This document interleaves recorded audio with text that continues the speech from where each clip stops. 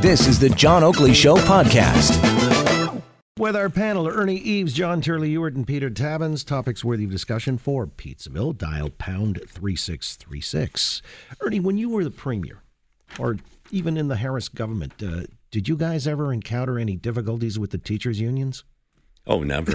Okay, next topic. I've never known of a government that encounters difficulties with the teachers' union. Well, listen. Better put, I've never known a government that hasn't encountered difficulties with teachers' unions. I seem to look at the teachers' unions are there to protect their members. Blah blah blah blah blah, and you're always going to have differences of opinion, and quite often it's not a matter of we don't want to do this.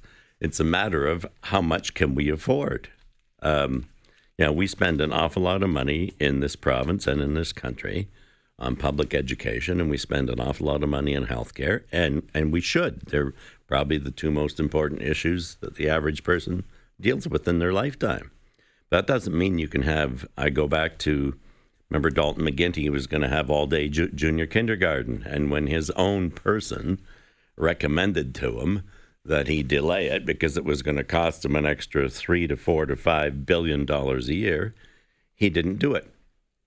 Nobody's arguing that you shouldn't have all-day junior kindergarten. Can you afford it? That's the basic question. So I think a lot of these disputes, there's a lot of hyperbole on both sides, quite frankly. It becomes rather political in terms of going through the explanation to the public as to what you're doing and what you're not doing. I think everybody is in this to help better educate young people. There's nothing more important in our society. Having had a son who was learning disabled, I certainly understand what special education did for him, and it made a huge difference in his life. And I think that students should be entitled to that. We've talked on this program before about autistic children. There will never be enough money to solve every autistic child's needs in the province of Ontario. It would be literally billions upon billions of dollars a year. We started it in about 1996, as I recall. Before that, no money was spent on autistic children.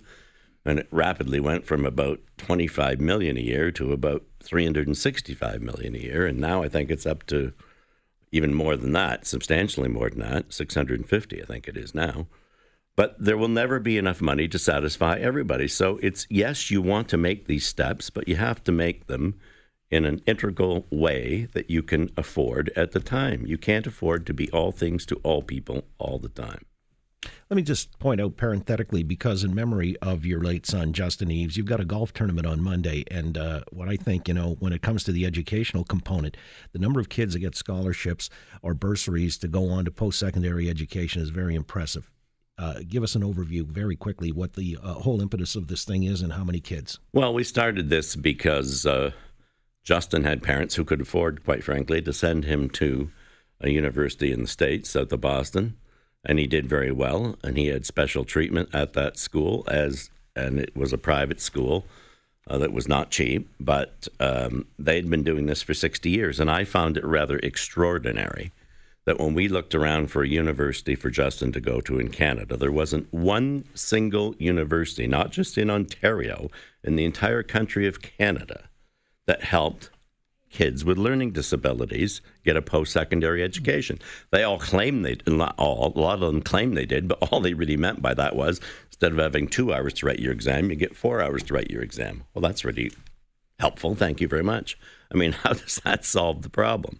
When I was finance minister, had the opportunity to appoint Dr. Betty Stevenson, who unfortunately passed away recently, to head up the largest task force in the history of the world, still to this day, to help learning disabled young people get a post-secondary education. And the Justin Eves Foundation, we help around 35 young people a year. We've helped over 700 young people so far who come from disadvantaged families, so they really can't afford to do what we could afford to do for Justin, get a post-secondary education. And now every institution in Ontario has some method of helping those kids. So I'm very proud of the fact that in Justin's memory, we have helped so many kids, and it really makes a difference in their lives. Well stated. I wanted to ask, based on what Ernie was talking about earlier, though, on the education matter, when it comes to the unions, John, let me throw it over to you. And by the way, that's on Monday, Ernie. That golf tournament's always well attended and well anticipated. But the teachers' unions, are they a positive or a negative when it comes to the quality of education in Ontario? Because the premise or pretext is they are defending the quality of education for the kids. John, how do you see it? Total spin. And I think everyone has to understand what the primary goal of every union is, and that is to protect its members' rights and also to get as much money as he possibly can out of their employer. That's really what it's all about. It's not about anything other than that. And so I know they like to paint the picture that they're there to ensure that, education is the number one priority, and really that's what they're all about. But look at our math scores over the past 3 or 4 or 5 years. Are they saying, hey, you know what? Actually, why don't you not put more money in our pockets and put more money into teaching math or STEM? They're not saying that.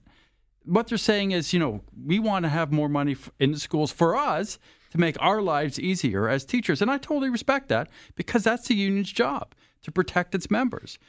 But you're saying they're being disingenuous. Of course, this is total political spin. It's total political spin. And, quite frankly, after a while, as a taxpayer, you get tired of this. And I think most people, frankly, are not fooled by it.